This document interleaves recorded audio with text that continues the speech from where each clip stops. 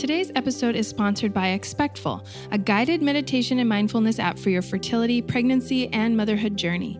It's easy and fun to use, as well as affordable. And did you know that science shows meditation can reduce anxiety and improve your relationships? Head to expectful.com/motherbirth for an exclusive 1-month free trial just for Motherbirth listeners. We're entering people's bodies. And we are entering people's bodies during times when perhaps they're feeling very vulnerable or without a lot of power, without a lot of voice. And we're entering people's bodies in similar ways to how they have sex and how they experience intimacy with their partners. We believe that not just babies are born, mothers are born too. We're your hosts, Laura, a labor and delivery nurse and aspiring midwife, and Melissa, a mother and doula. Welcome to Motherbirth, a space for thought-provoking and inspirational conversations about birth and the deep exploration of what it means to become a mother. Hi, it's Laura and Lisa from Motherbirth, and we're so excited today to have Stephanie Tillman on the show. Stephanie is someone that I have watched in her midwife career and just admired from afar, and so we're excited to have her here. Stephanie, you want to tell us a little bit more about yourself? Sure. It's great to be here. Thank you both for having me. I am a midwife in Chicago, Illinois. I work at the University of Illinois at Chicago. And for a little over 5 years now, I've been writing a blog called The Feminist Midwife, based on my experiences as a provider, kind of in a tricky setting of being a midwife in a physician-based world and being a woman in a healthcare field and working in a community where we're constantly fighting for women's rights in healthcare. And so I like writing about those things, and then do a lot of talking and writing about being a sex positive clinician, being a queer person, and talking about queer healthcare and trans healthcare, and thinking about feminism and humanistic sides of how we provide care to people who we're serving. So happy to talk about all those things or follow wherever the conversation goes. That sounds great. I would love to hear kind of how you got involved with women's healthcare initially and what led you down that path. Sure. I listened today to the podcast, Laura, where you talk about your path to midwifery. And I feel like many of us come along the same path. And so I was just sort of chuckling along that it's so funny how we live parallel lives and all kind of end up in the same place. I was convinced from very young that I wanted to be a physician and the first person in my family to go to college. And so that was upheld as this big thing to go, not only go to college, but to study to be a physician, and quickly realized, just based on classmates and based on people's intentions, that really wasn't the field for me. Even pre-med, I realized very quickly those were not my people. Did you already have a sense of what kind of medicine you wanted to practice, or was it just this kind of broader calling to like the human body? It was a calling to care for people and to be present with people. But I really had no idea what kind of healthcare I wanted to do.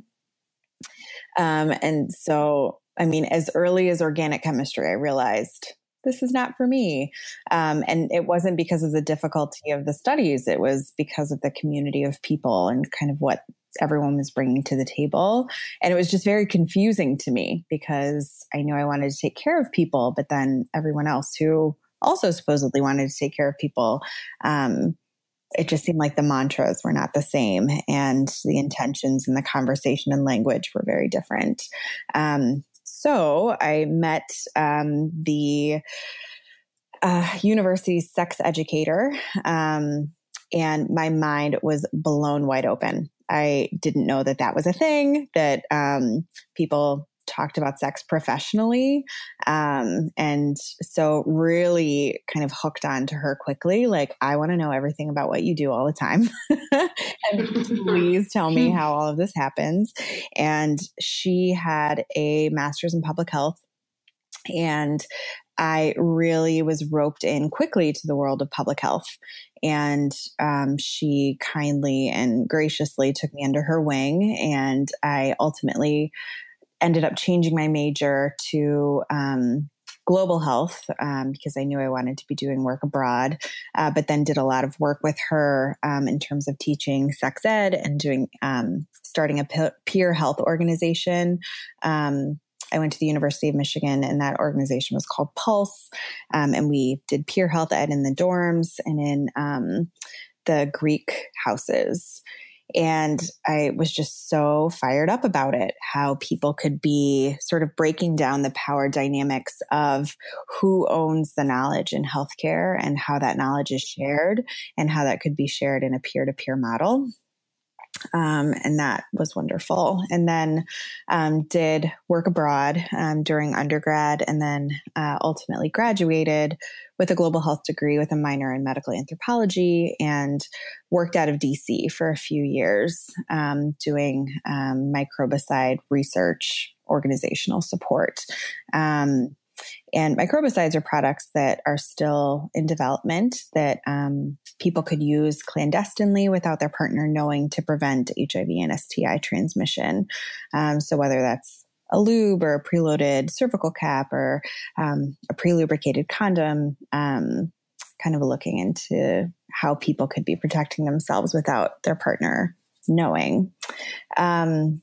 So kind of alongside that, I took a women's studies class at U of M taught by two midwives. And I remember vividly sitting down in that class the first day, really stoked to be learning about feminism. It hadn't been a huge part of my upbringing. And so the whole concept was pretty foreign to me. But I knew that it was part of sort of the peer-to-peer health and the history of feminism, knowing that women were reclaiming their bodies and teaching each other and being present for each other. And I sat down in that class, and I remember the two women walking onto the stage and saying, "Hi, I'm Lisa. Hi, I'm Joanne, and we're midwives." And it was the first time I had ever heard that word before. And so not only was feminism pretty new to me, but then the idea of being a midwife is really new to me. And now you're called the feminist midwife. So you really latched on to both those ideas. I know.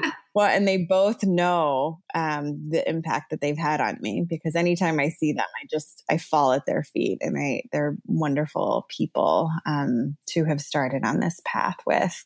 But I had already switched my major once. My parents were already very confused what public health was. They couldn't really figure out how to explain to people that I was studying public health. They could have explained my studying to be a doctor, but public health, it's like, what is that? So the confusion level was already high. I wasn't trying to throw it off again by then launching into midwifery. But starting to work abroad and being more involved in public health working abroad, midwives run the show everywhere except for the US generally. So midwives are the heads of clinics. They're the heads of hospitals. They are the community health worker, the primary healthcare provider. They take care of the community, period. And so everywhere that I was going, I was running into these midwives in impressive leadership positions and just really kind of changing healthcare in their community, but also just in terms of like clinical provision. Midwives were bossing everybody around, and it was great and awesome to see. And it was considered kind of this penultimate nursing study. So people would go through their nursing training, and then if you were the best of the best, then you became a midwife that then ran a hospital. And so it seemed like it kept being a conversation that was coming up in my life. Like, okay, well, I'm doing public health. And really, I thought that would mean that I would be in a community. But instead, I'm sitting behind a computer all day and doing a lot of writing and really loving the writing that I was doing. But I missed being with people. And that calling for midwifery just kept coming back to me.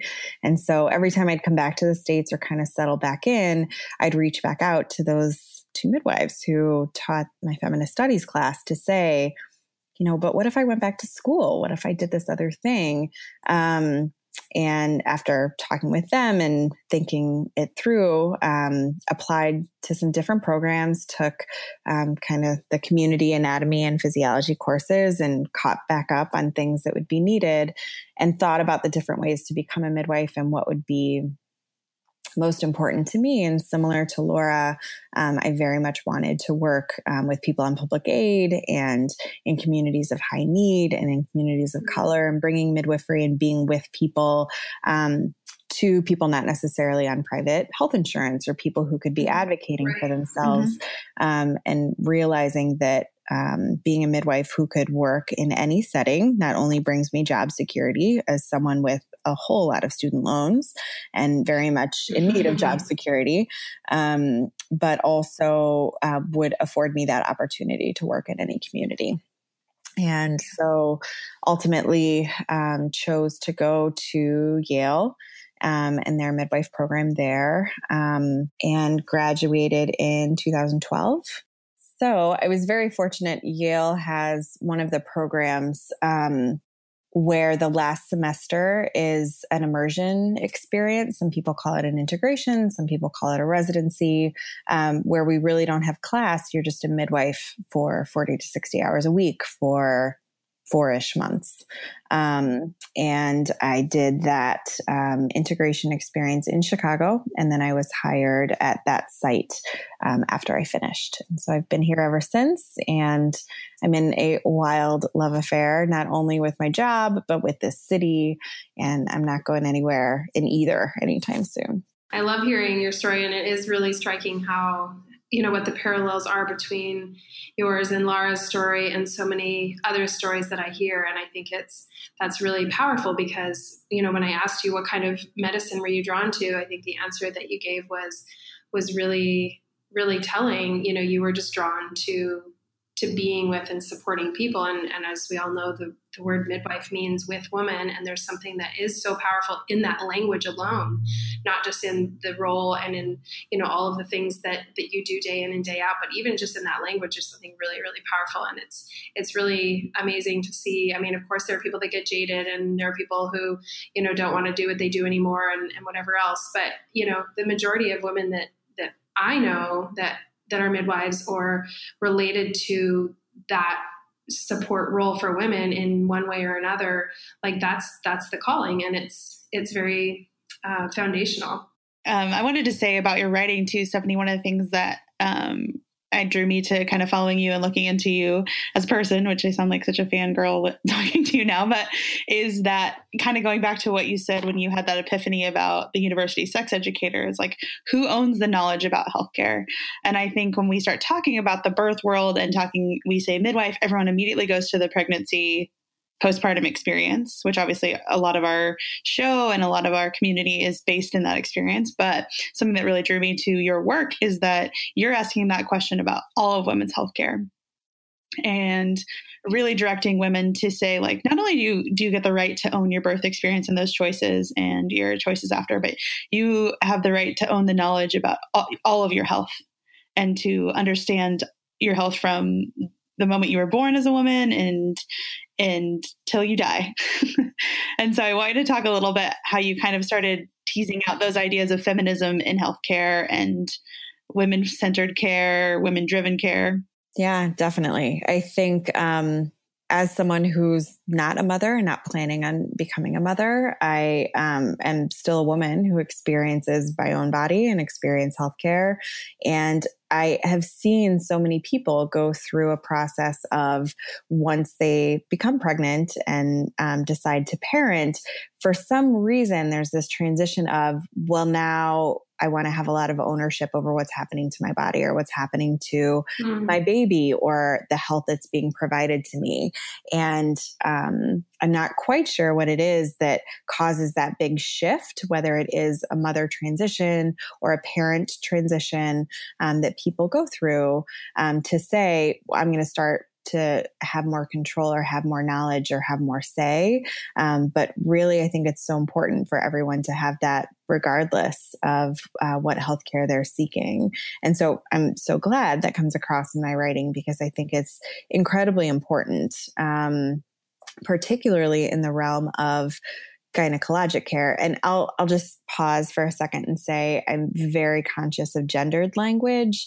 I take care of and I'm friends with and have midwife colleagues who don't identify as women, and not every person who becomes pregnant or has a baby identifies as a woman or identifies with the language of being a mother. So I'm just sort of saying that because I do use very gender inclusive and gender free language. But once people come in for their care, really realizing we're getting really intimate with people's bodies and really intimate with parts of their bodies that otherwise they use sexually or otherwise they keep very private or otherwise aren't discussed. They may have trauma around there's so many complicating factors. Absolutely. They have trauma around, or they're just exploring on their own in a very positive way. And so I think there's a very full spectrum of how people experience their bodies and the conversations that we're having with them, that can also be a place of making space for empowerment and making space for knowledge that can be that same shift. Like, okay, if we're going to start having conversations where you and I are figuring out the optimal health or your optimal goals for what's going on with your body, this too can be a place where you start to say, I want all of this information and I want to be in control of this. And how do we make sure that you're the person guiding me in what it is you want to talk about as the person who's honored to take care of you? Please tell me what's next and what you need. And that doesn't always work. I think not everyone is looking for that huge power shift. Some people just want to come in and have their yeast treated and they want to leave. And other people definitely want to take the time to kind of work through that. That's not healthcare for everyone. I mean, part of being a midwife too is just meeting people where they are. That's one of the tenets of midwifery, is to say, okay, what is it you need from me today? Do you want your depot and your yeast treated and you want to go? Great. I'm that provider for you. Do you want to sit down and explore where your clitoris is? And I'll sit here and hold the mirror while you walk yourself through that. Great. I'm the midwife for you.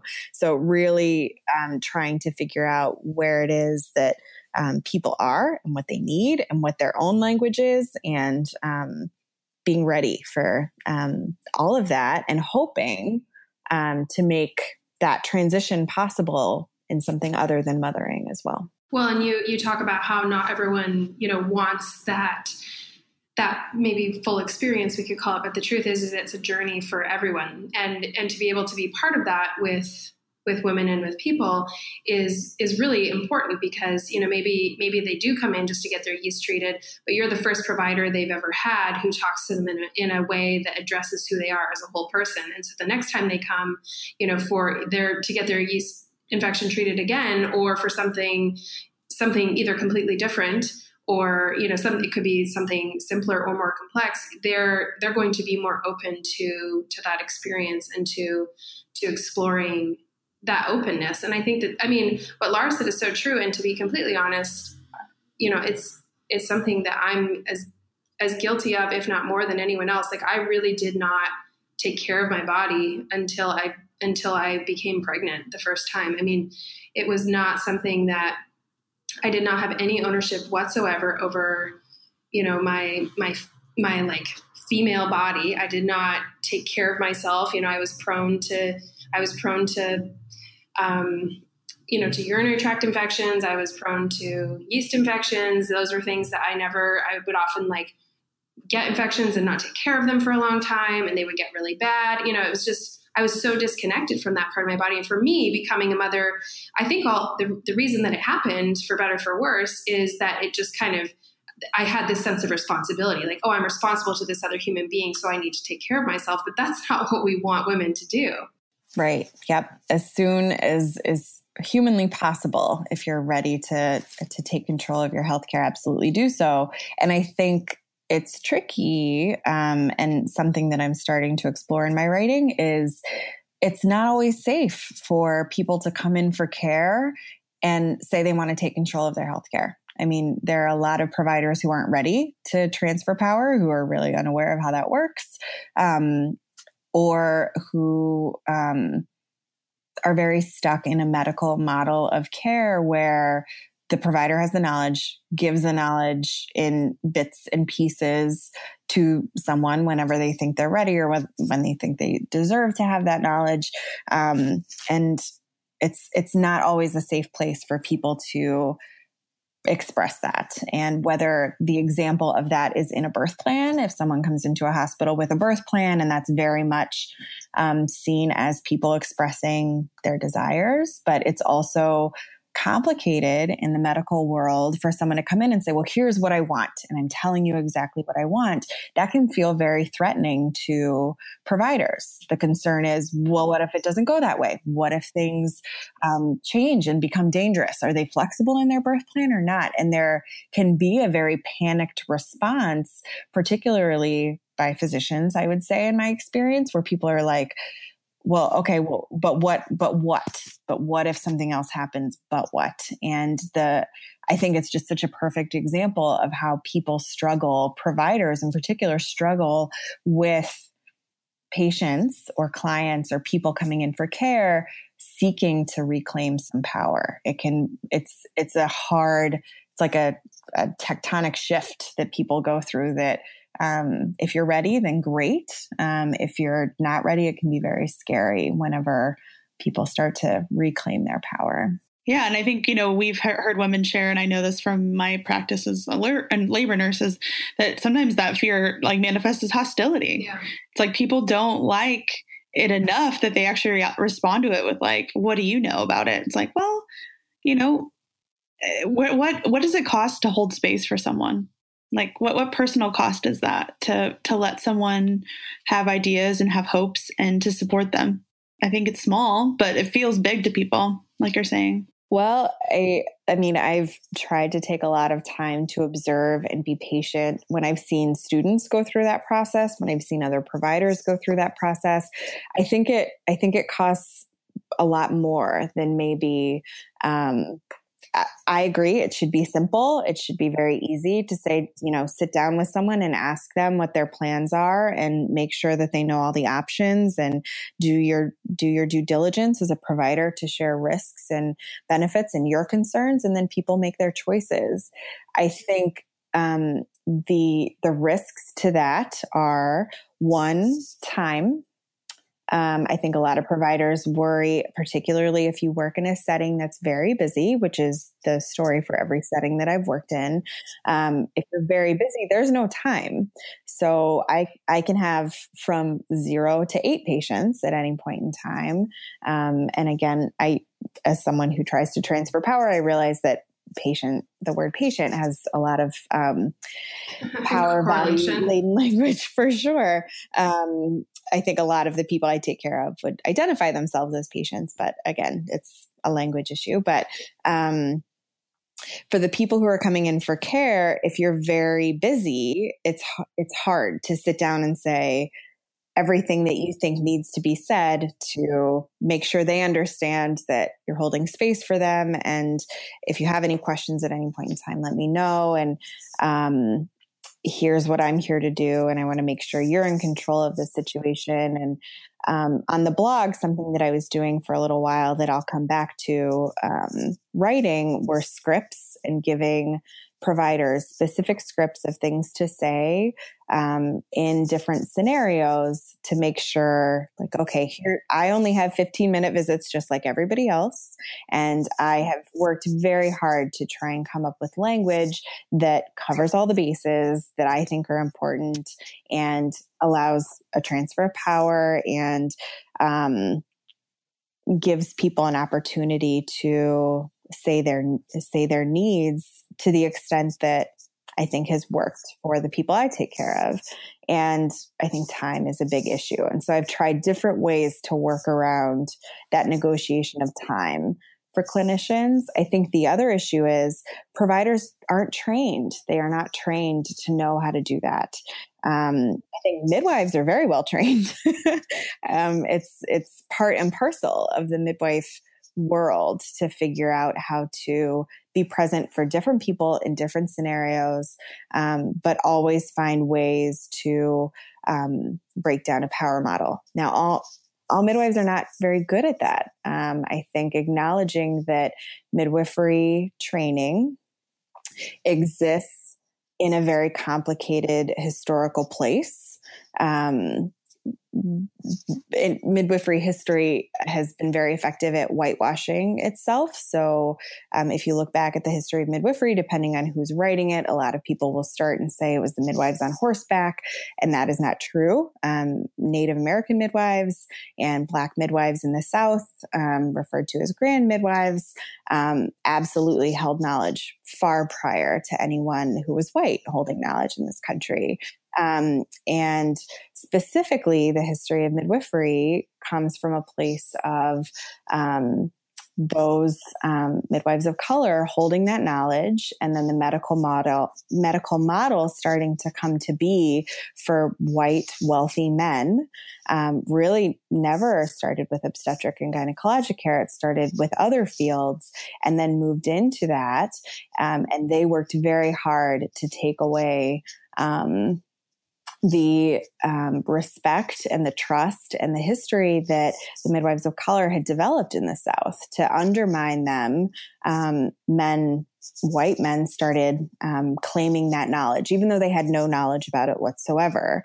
And so midwives were wiped from the scene, and physicians created a nurse model whereby women could be involved in healthcare, but in a diminutive role, essentially serving the physician. And then midwives were slowly brought back into the fold, but within essentially a white patriarchal model that developed nursing that then re-welcomed midwives. And so midwifery, our training is, as much as it is a reclamation of knowledge, as much as it is very much being with people in their healthcare experiences, the obstetric and gynecologic knowledge that we hold is very much based on a white male system. And I think working as much as we can to continue to acknowledge that, to continue to acknowledge that there are way more white midwives than there are midwives of color. And why is that? And why does this continue to be a very white profession, and a profession dominated by certain knowledge bases in certain communities? And so as a white person working in a community of color, there are clients and people seeking care who very much want to be taken care of by midwives who look like them. And that absolutely makes sense and is incredibly important for us to work to as a profession to make sure that those people are part of that. And I think then kind of coming back to the topic of not all providers have that language, thinking about the fact that really white people don't have really good language for how to be with other people and not necessarily hold the power in a space. We're raised to know that power and to always have it. And it takes a lot of work. And in no way am I saying I'm perfect at it and I've figured it out. I think that no matter what, it's a learning process, but trying to find a way to say, I mean, not only am I holding the power in this room as the healthcare provider and how am I working to break down that power specifically, but then also as a white person in a space caring for people of color, I need to be working on that also.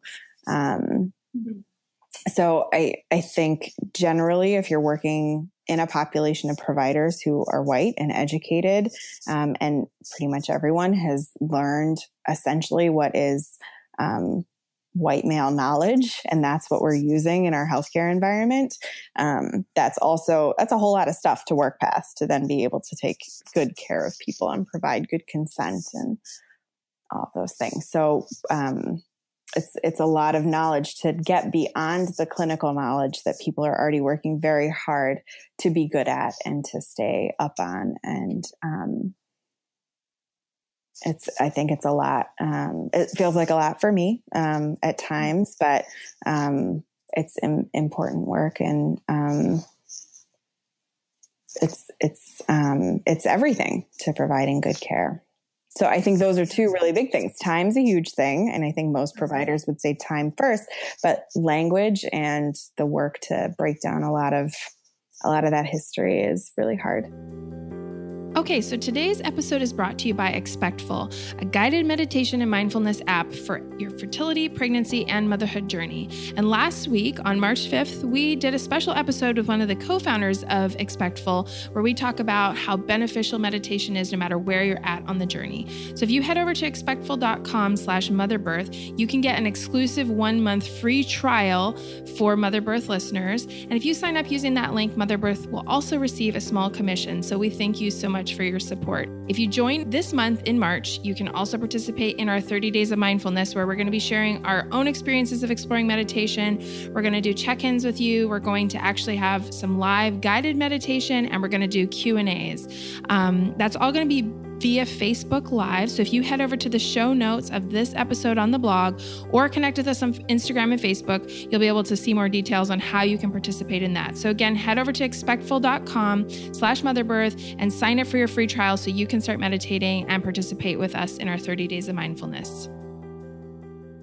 Ego seems like another thing, when you think about just even using the word power like we're using, there are many people, certainly within this white patriarchal model that we're talking about, but even people who don't necessarily ascribe to that larger model. And yet there's still a sense of, like our ego really drives us to seek that power. And I think that it's hard to let go of that even when you want to, Definitely. And I think the medical model, in my experience, not ever as a medical student or a resident, but as someone who works often with them, ego is something that is built up in them from day one. You need to be confident in what you're saying. That builds confidence in the person you're taking care of.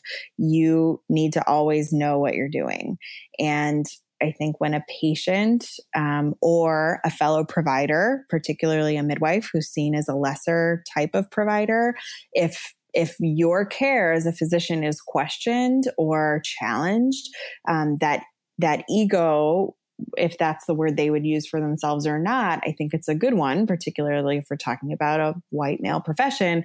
I think that ego and that hold on power, it's a scary feeling to feel like power is being taken away from you. Yeah, I've experienced that myself for sure in a healthcare setting.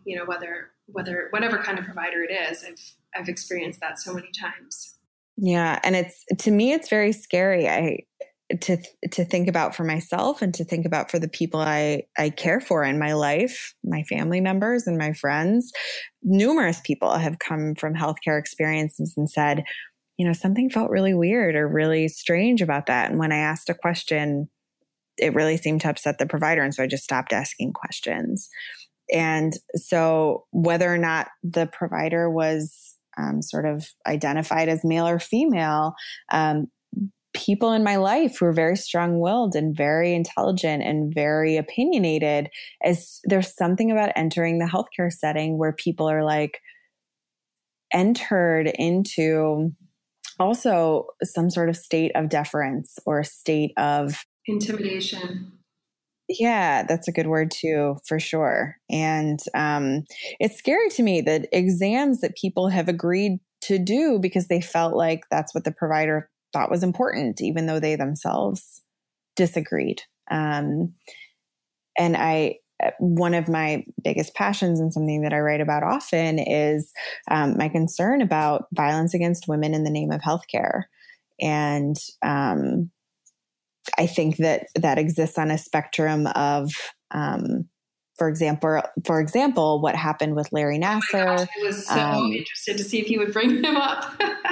Oh my gosh. Well, I wrote an editorial about it. Did you really? Recently, because it's so upsetting to me that in any way his rapes and assaults against all of those women, that if that is even said in the same breath as gynecologic care, I think that it's it's scary for me as a professional who works in that field, that what he had done to people, could it all be considered about how I care for people in the same thought? Right. And so I wrote about it because I'm incensed over the fact that our profession is not talking more about what he did and how wrong that was. And so that's to come, and I will absolutely be advertising that as soon as it's out, because I think it's so important to talk about what he did was not healthcare. First of all, it was not gynecologic care in any way. But I think what it does for me, and someone who's talked often about the nuances between gynecologic care in particular that we do for people, whether it's an internal exam or an external exam. And it also overlaps with, for example, cervical exams in labor. We're entering people's bodies. And we are entering people's bodies during times when perhaps they're feeling very vulnerable or without a lot of power, without a lot of voice. And we're entering people's bodies in similar ways to how they have sex and how they experience intimacy with their partners. And we do a whole lot of work as healthcare providers to make sure that the care that we're providing in no way mimics that intimacy or that sexuality that they perhaps are experiencing elsewhere in their lives. No matter what we do, it's an intimate experience. So we go above and beyond with our language and the way that we touch people and the instruments that we use and the sounds that we make and everything that we do. We work very hard to make sure that on a general scale, things that we do are not mimicking sex. And what he did is, it's so, as a sexual assault survivor, it's so unspeakable to me that what he did overlaps with gynecologic care. And so I'm going to be talking and writing a lot more about that, because it's appalling to me that gynecologic providers aren't talking more about it. But I do think that exists on a spectrum of, what he did to women in the name of healthcare in his mind or in other people's minds, how they had interpreted that to be, but then also thinking about forced cervical exams in labor. And somehow we're telling people, this is important for how I'm taking care of you. So I'm going to do this, even if it's painful for you, or even if you don't want me to. Even if you didn't know I was going to. Exactly. Or if you have an epidural and you really didn't even know that it happened. I think absolutely that's violence against women in the name of healthcare. I think that women undergoing pelvic exams during surgeries for the purpose of medical student education, that's violence against women in healthcare. I think that the way that we consent people for things, if there's any nuance of coercion in that consent, whether it's telling someone they need a C-section and why, and omitting certain information, I think that manipulation that we do over people's knowledge bases, that's violence against people's bodies. We're doing something against their body that they didn't necessarily consent to. And so that's something that I've been pretty fired up about ever since I started working as a midwife. I was working in a hospital setting where it seemed like my only role as a midwife was to try and decrease blatant human rights violations against people's bodies. And otherwise, I felt like I was running from room to room and just trying to help catch babies so that people weren't having babies alone. Really, I didn't feel like I was doing a whole lot of, 1-to-1 or 1-to-5 midwifery care. It felt like I was there to really keep challenging other providers and questioning the system and finding gentle ways to do that. But then realizing that there are so many different ways that women's bodies and minds and birth experiences and gynecologic experiences are at the hands of people who really don't have good training on trauma-informed care, who don't have good training on power transfer, who don't have good training on making space or holding space for people. And sometimes it's really scary to me to think, okay, these are all the ways that maybe things are going wrong.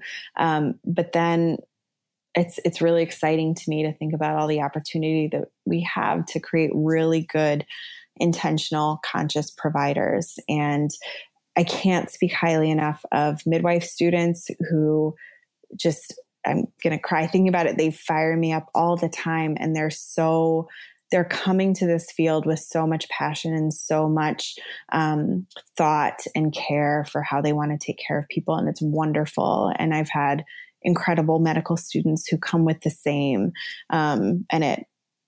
It's so great. And residents, they are in such a hard time, and they're so challenged. And even when everything's working against them, they'll do everything they can to help somebody have a baby on hands and knees, even if they don't really know what they're doing, because they think that it's the right thing. And it's just, there's so much goodness coming to our field. And I don't know if it's a generational shift. I don't know if it's kind of the ebb and flow of people reclaiming their bodies. And if we're in the middle of like a 1970s kind of healthcare revolution of like, the person owns the power and they own the knowledge of their bodies. I'll take it, whatever it is, I will take it. Exactly.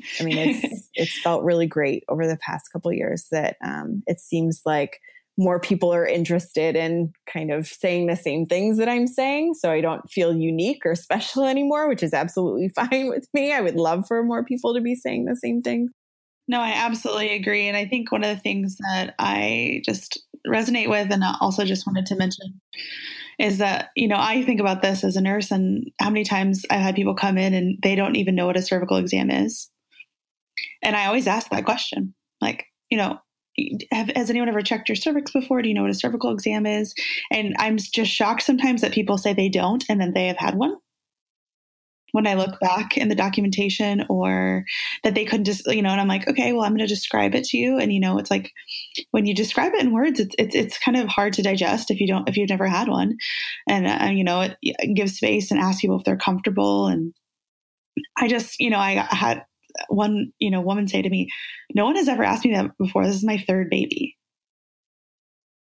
And I was like, oh, well, and it's those kind of things where it's like, I heard someone else do that. This is not my original, I didn't have any epiphany moment. I heard a provider that I respect and who offers respect and transfers power ask that question. And I was like, man, that's such a great question. How many people do I come in that, especially because I do triage a lot. How many people come in that I really give them their first cervical exam of their life, like a digital, exam. And so for people to really kind of, and that takes 5 seconds, it's and towards our time, what is true about our time. But I think about things like that and kind of what you're saying, this renaissance maybe of like people becoming in charge of their care and providers giving space for that. And I want to give space for you to talk about queer health and how you see yourself as providing health as a midwife in that space. And I would love to hear you talk about communities that are receptive and things that are going on that are really positive, and maybe some things that some resistance that you've faced. So I work at the University of Illinois, as mentioned, and that's where I attend birth. And we have a system at the University of Illinois for people who work in healthcare. I work in a federally qualified health center, which is either subsidized by the state or the government to provide healthcare to people on public aid or people who are uninsured. We also see people with insurance, but in my clinic, it's probably my patient population is 70 to 80% Spanish speaking only. And as a Spanish speaker, I feel very passionate about working in that community. And I don't have a very large queer population. And for people who are unfamiliar with that word, I use it personally to describe myself, but also try to use it as an umbrella term to mean people who are lesbian, gay, trans, bi. And not everyone uses that word in the same way. So I'm describing it to make sure people understand how I'm using it personally. And I do have as someone who's out as queer, I do have people who have sought me specifically, who identify as lesbian, who want to be seen by someone else in the community, and so have a subset Hispanic lesbian population who do see me. Chicago is a wonderful city for queer and trans care, and there are specific clinics where typically people go for hormone affirmation therapy or for surgical affirmation for their identities and their bodies. So I don't have a trans population I see. However, I work in, I also volunteer on the American College of Nurse Midwives Board of Directors, and I've been on that. This will be my third year, and work to I'm chair of the Gender Equity Task Force is what it's called within that organization to ensure that midwives are talking about and aware of our trans populations, and working toward creating better resources for the midwife community who are taking care of trans people. And as someone who doesn't really have a lot of that in my population, I do have a group of awesome, passionate people who are midwives who are working in trans care, who are doing incredible work and putting those resources together, which has been great. And then kind of the other subset of my life is I'm chair of the board for an organization called Nurses for Sexual and Reproductive Health, which is a resource home for nurses and nursing students who work in abortion care and are trained, getting trained or are trained in abortion. And then also in Chicago for the Midwest Access Project, which trains family practice physicians and nurse practitioners and nurse midwives in abortion care and sexual and reproductive health.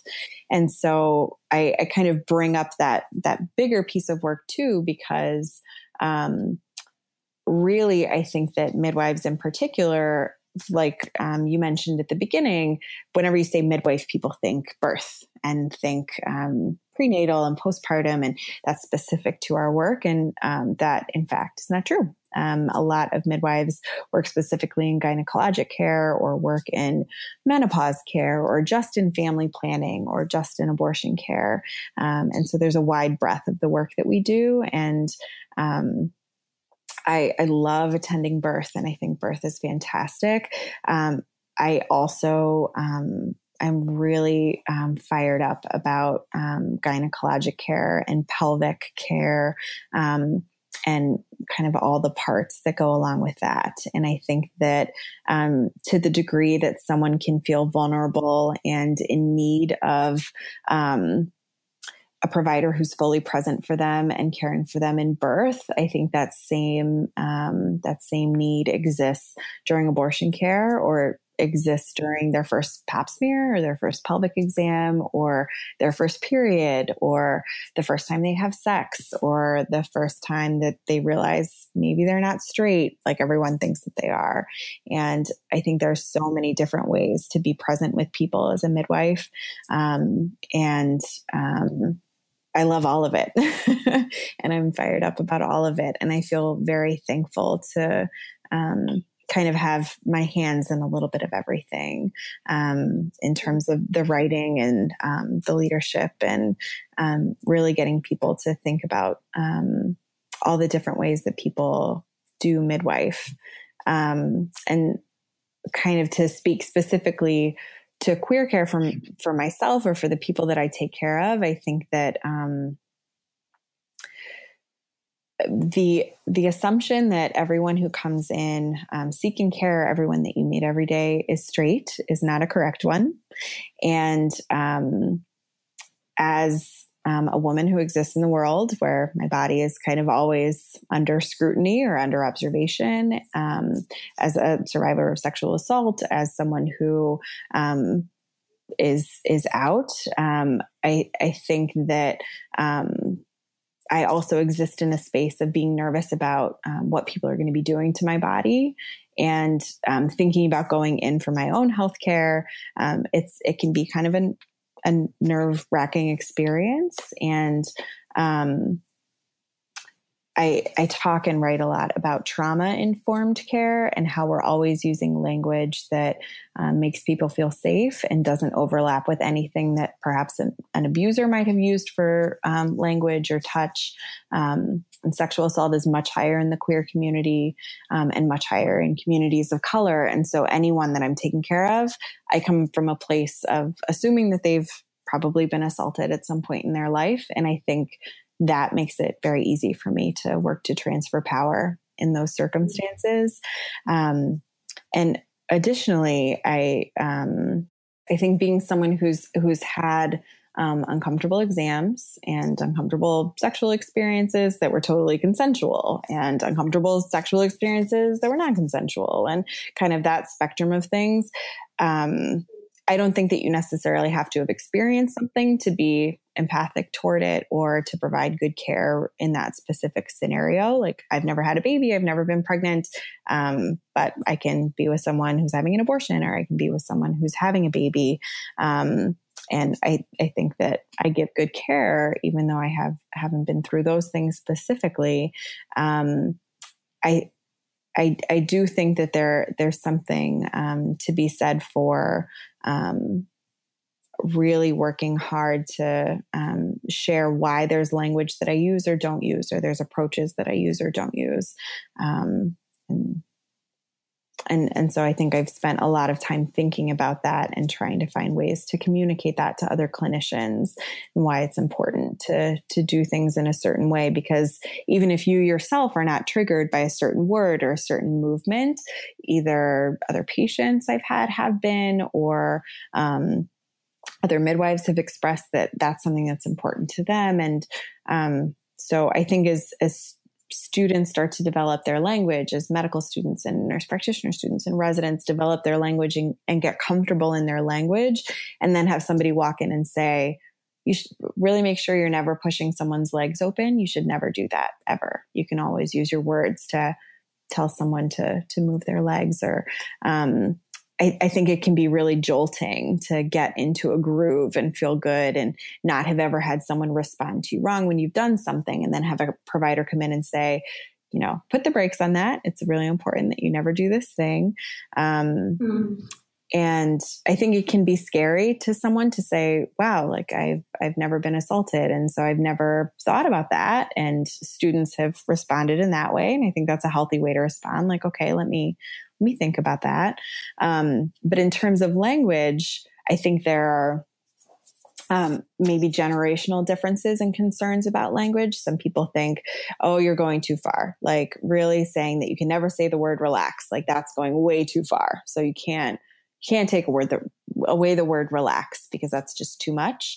Whereas generationally, I think new providers coming in say, language is really important. And of course, there are other words you can use. So what's the big deal? And so I think for me, all of that kind of exists in sort of this whirlpool of how to take really good care of people, assuming that people are coming from a place of trauma, whether or not they have. If you assume that, you're going to come from a good place. And really that then helps you to challenge any assumption about them. And really, if anything, that's a power transfer. Like you have no knowledge about them because you're not assuming anything. So then you have to ask it and you have to check in. And I think that's part of being a good provider all around as much as you can be. Well, I would love to hear from you because we have so many women who listen to the show who are mothers, but we've also have a lot of women who listen to the show who are healthcare providers in some aspect or another. They may be doulas, they may be nurses, they may be midwives. And I'd love to hear from you, your perspective on what it looks like to transfer power. And I know that that's such a big and loaded question. And like you talk about, it's like years of training a midwife and how to do that. But just even if we could talk about just, kind of as we're winding up here, just some of the bigger themes or even postures that a care provider can have as they approach people from that perspective. And then also what it looks like for someone who is seeking healthcare, what it looks like to take that power. Sure. It is a big question. But but a fun one too, to think about. So in thinking about, for example, someone coming in for a pap smear. So if you are a provider and you're walking into the room and you see on the schedule someone is there for a pap smear. I have a very busy clinic day, as do most midwives. And I would love to just have someone who's there for a pap smear, because then maybe that means the visit's going to be easy or quick, or have just one topic of conversation. However, I always try to walk into a room and not assume that that's everything that's about to come up today, or that that's even the actual reason. Maybe that's just what they told the person at the call center when they were being put on the schedule. So walking into the room, sitting down, at least at eye level to that person or below. So if they're on the exam table, making sure I'm sitting down. So just that physical power transfer is a big deal. And then asking people, introducing myself and asking them why they're there. And not necessarily saying, I see on the schedule you're here for a pap smear. Anything else on your mind today? And really being conscious of how and who is leading the conversation. So sitting down to say, what's bringing you in today? And kind of letting them lead that. And then saying, other than that, is there anything else that's on your mind today? And I start there before I ever log into the computer, before I ever look at the computer and type into it. I sit down and I talk to people first. And of course, I need to go through and check the boxes for history and medications and allergies. And we will fill those things out, but starting and sitting and looking directly at someone for a while and figuring out what brings them in and what's their concern is one of the main things. When it comes to the exam itself, before I ever do an exam, I talk people through what that entire exam will look like. So if they're there, let's say for their pelvic health, also talking about needing to do a breast or a chest exam, and chest is considered a more inclusive term because not everyone identifies that part of their body as a breast. So doing that exam, sort of talking through, you're going to put one arm over your head and I'm going to move my hand along, including over the nipple and checking for any discharge, and saying, is there anything that I can do that would make you more comfortable with that exam? Or is that something you'd rather do a different visit? And I will give specific examples to say, is there anything that I can do? Or do you want to do it a different visit? Because then that gives someone an opportunity to say, you know what, not today. Like I'd like to do that a different time, and making that equally as okay as choosing to do the exam that day. Related to the pap smear or any internal exam, walking people through, showing them everything that would be used, like the speculum and the gel and sort of the swabs that go along with the pap smear, because I think that can sort of break down the fear of what happens during that exam specifically. And then depending on the person you're taking care of, some people prefer to insert their own speculum. If their main concern is the fact that the speculum is really uncomfortable, or the provider usually misses because maybe they don't have a good approach for making sure that they're inserting the speculum in a comfortable way. So I have patients who prefer to insert their own speculums, and that goes very well. And once they've inserted it, I may move it around a little bit to get to the cervix, but that's one way to have someone feel a little bit more comfortable. Some of my patients prefer to hold a mirror and kind of watch along with what I'm doing. And that gives them the opportunity to see their own body in different ways and to ask questions as I'm doing things, but also gives me accountability, at least from their perspective. Like they can see everything I'm doing. There's nothing fancy. There's nothing special that I can do without them seeing. And a lot of people like that.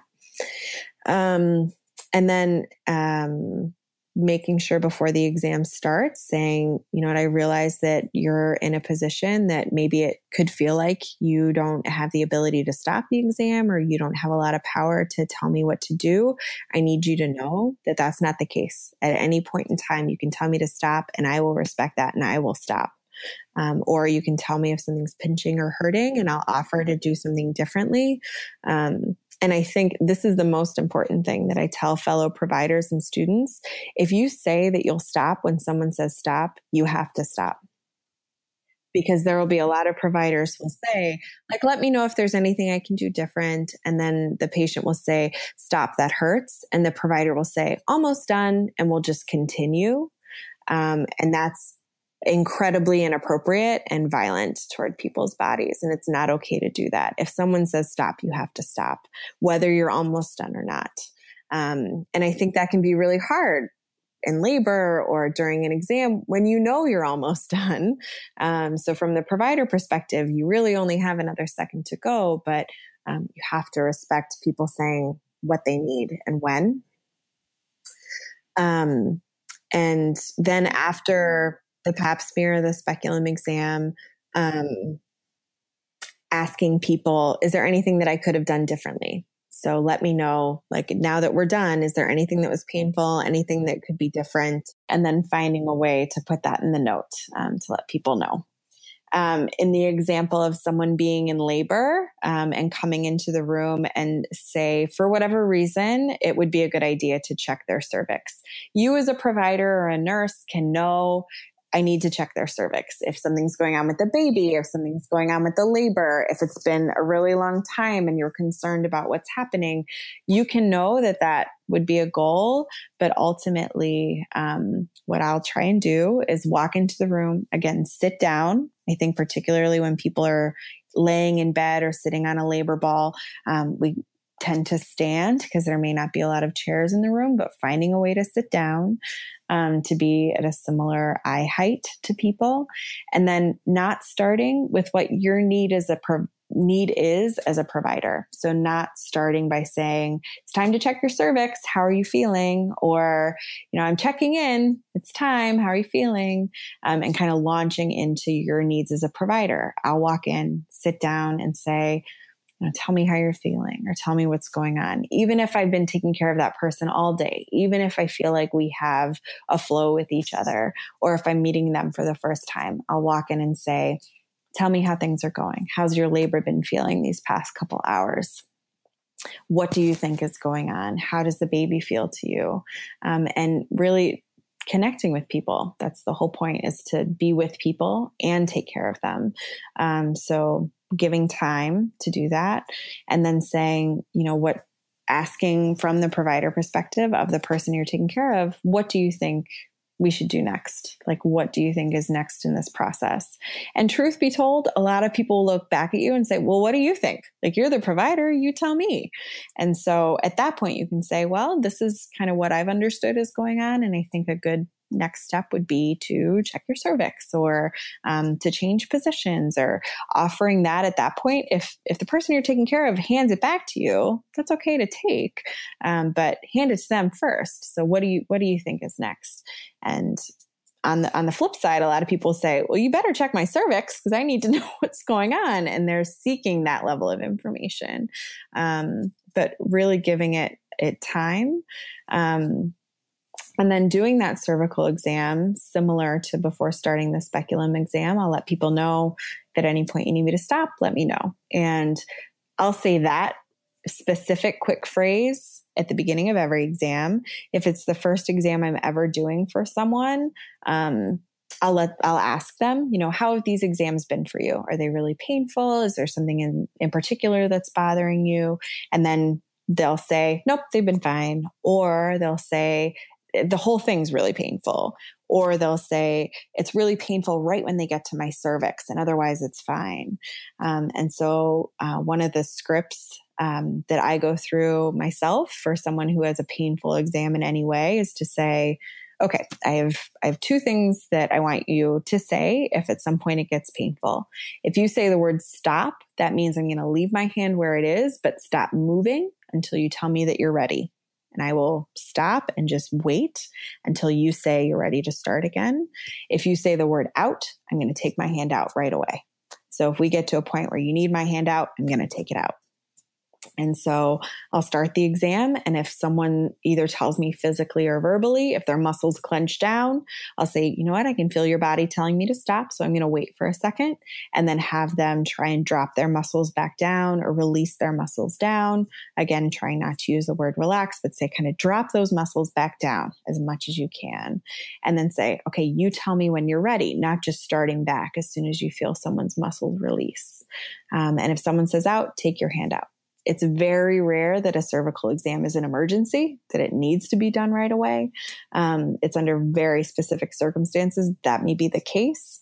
But otherwise, we should do everything we can to listen to people verbally, listen to their bodies when their bodies are telling us things. And all of that should be considered equal to the rest of the care that we provide to them. Well, I think that was just such a perfect way of describing the kind of care that you give, but really that transfer of power. And I love that you just gave specific examples, because I think at the end of the day, that's really what people are looking for. And I think that from the perspective too of someone seeking care, knowing that kind of care is possible, I mean, that's incredible. And I think that most people don't know that it can be like that.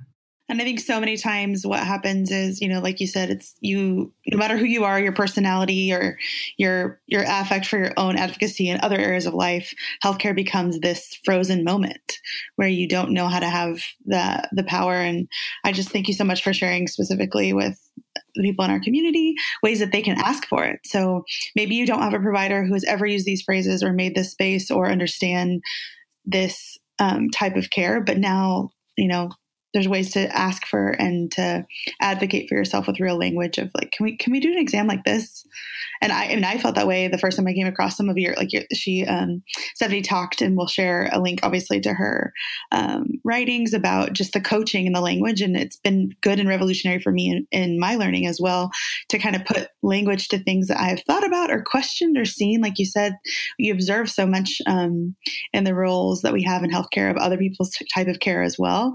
And times when I felt really empowered to say something and times when I felt really silent myself. And Stephanie's approach and passions and writing is geared towards anybody who's interacting with healthcare, even if it's not women's healthcare. These can be applied to any type of healthcare that you receive. And I just thank you so much for taking the time to share with us, and to also just personally to thank you for doing all that you do. Being a midwife is an exhausting job, and it's hard to continue your personal passions once you have a full load of work. And so I know that it has personal costs also to give your free time to passion. And I just want to thank you for doing that. And I think women's healthcare and midwives all benefit from providers who continue those passions into their career. Yes, absolutely. Yeah, thanks for saying that. It's so fulfilling to do this work and to feel like it impacts not only me as a person, but also the people I take care of and the providers who are with me as students or the people I work in collaboration with. It's fulfilling, a self-fulfilling prophecy, all in its own way. So I feel very lucky to be doing it. Yeah, the cultural shift that's happening and the professional shift that's happening is because of voices like yours. And I think that can't be overstated. It really, really is. It really is because of the work that you're doing and others like you. So we're so grateful to have you here today. And we just can't wait to share this conversation with our listeners. So thank you, Stephanie. Thank you both. This has been really great. Thanks for listening to Mother Birth today. If you want to be a bigger part of our community, you can follow us on Instagram at motherbirth.co or connect with us on Facebook, where we have all kinds of behind-the-scenes stuff going on. Also, don't forget to subscribe to the show and rate us in iTunes, which allows other people to find us and helps the show to grow. I think it goes without saying, but Mother Birth is a personal podcast created by Laura and Melissa. It's intended as general information. It doesn't constitute or substitute medical advice of any kind. You should always consult with your primary care provider with respect to your medical care if you're pregnant, planning on becoming pregnant, or in the postpartum period.